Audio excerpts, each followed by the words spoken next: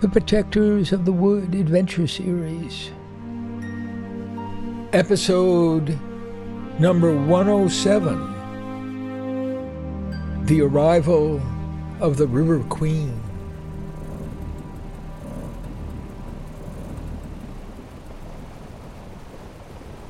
As Sharon steered the River Queen up the Half Moon River, Callie, Sarah, and Abby lay in the bow of the boat and kept an eye on the water ahead.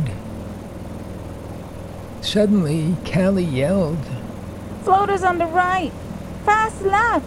Fast left! Branches in the cedar current!" The boat turned rapidly, pointing about 30 degrees to the left. Abby again felt that sickening, out-of-control sensation as the fast current swept the boat downstream. It was an eerie feeling, but didn't last long. Sharon soon straightened out their course near the left-hand shore. Sarah pointed upstream. "Whoa, that's strange. Look, the river is two different colors. Ugh, look at that muddy water. It's the first of the two forks. That's Cedar Creek coming in. See? In a minute we'll go right on by. And wait till we go up the Snake just before we're home. That's a real sight." Sarah looked at Callie in admiration. "How did you learn all of this? It's quite a job. I have no idea how you and Sharon manage it." "I grew up with it. I used to be in Sharon's boat club. She teaches teenagers and promotes the best to be captains.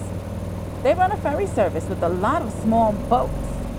They stared at the stream coming in from the marsh. The view opened up. Instead of forest, they saw tall, pale grasses blowing in the cool wind. Thick gray clouds blocked the sun. Rain was in the air.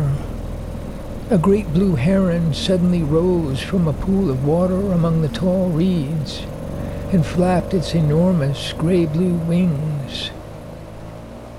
It slowly disappeared into the distance, flying low over the marsh.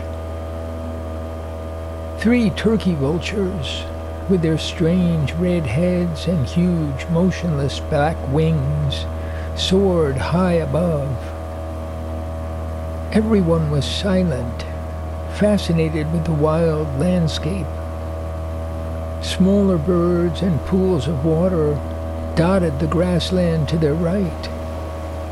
On their left, just beyond a few trees and bushes growing on the bank, the rocky face of the Half Moon Cliffs was diminishing in size, becoming a long, stony ridge, keeping company with the river at all times. We've got the mountains and hills for company. We've got the clouds and the storms and a billion stars to see. We've got the rain and streams and rivers and the sea. And with the children running round us, it's heaven all for free. It's heaven all for free, right here and right now. It happens all around us, no one knows how. It may take 1,000,000 years to build the house of God. We can start right here. We can start right now. We can start right here.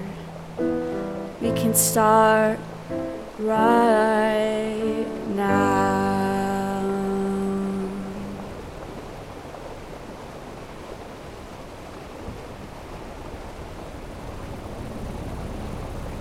What's that? It's like a giant insect with all those legs. Callie laughed. That's the Highway 71 bridge. Looks different from here, doesn't it? Kind of doesn't belong. I think they brought the highway through here because it's the only pass over the cliffs for miles. 8 huge pillars held the giant highway as it crossed above the Half Moon River, and 100 yards of land on either side. Abby was thinking, it would take a tsunami to wash that thing down. And listen to that moaning sound. I know it's just the 18-wheelers, but it sounds like the bridge is in pain. Watch for the snake coming in on the right up there. We follow it to the dock on the left. A wide sheet of sluggish water flowed in to join the Half Moon. The river at that point was almost like a small lake. And there's Rivergate. I haven't seen it in so long. I used to imagine it as a gigantic boat. See? The bow comes to a point at the fork between the rivers. And then the land rises up to Sonny Walker's farm. They looked up the lazy water of the Snake to the Rivergate Bridge, a much lower 2-lane version of the Highway 71 Colossus. Even from a distance, they could see the water washing up where the bridge hit the land in Rivergate. No traffic rolled across, but small boats on the water ran back and forth. The River Queen labored up the slow, dark water. Go left, go left. What in the world is that? Oh my God, it's a whole piece of a dock. Oh, thank God we missed that. I hope it wasn't one of ours. Sharon steered toward the shore as the island grew wider. At the curve of the river, a long sandbar appeared, making a small harbor sheltered from the current. Hugging the bank on the left, Sharon brought the boat slowly into calm water. She put the motor into idle and coasted toward a dock built like a long raft, floating on barrels tied to the shore. Abby was amazed at the number of small boats crowding the dock and the shoreline. Sharon turned sharply to the left and gently slid into an empty space on the bank. We're home! Thanks for all your patience, Awesome. everyone. Amazing. For those coming back tomorrow, we leave at 8 o'clock sharp. As a child, I knew on a bright summer's day, the warmth of the sun was coming my way. The heat on the sidewalk felt ever so good. I knew that I would do all that I could. The years passed by in the blink of an eye. The moon goes racing across the dark sky.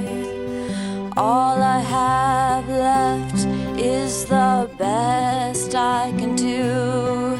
I'll take all we've got to carry us through. That bright summer's day, we live on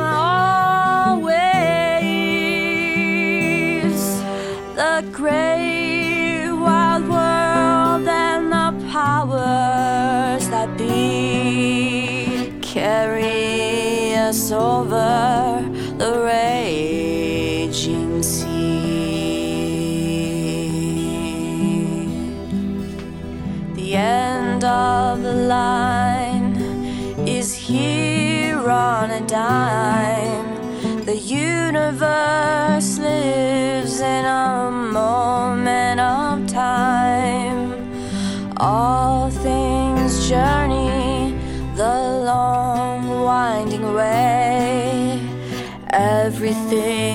do matters today.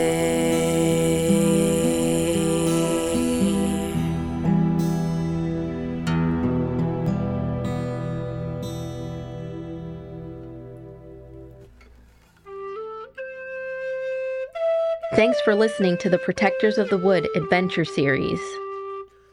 Find all our projects on protectorsofthewood.com and support us on Patreon at Protectors of the Wood. And to all the eco warriors out there, remember that everyone can make a difference and every action counts.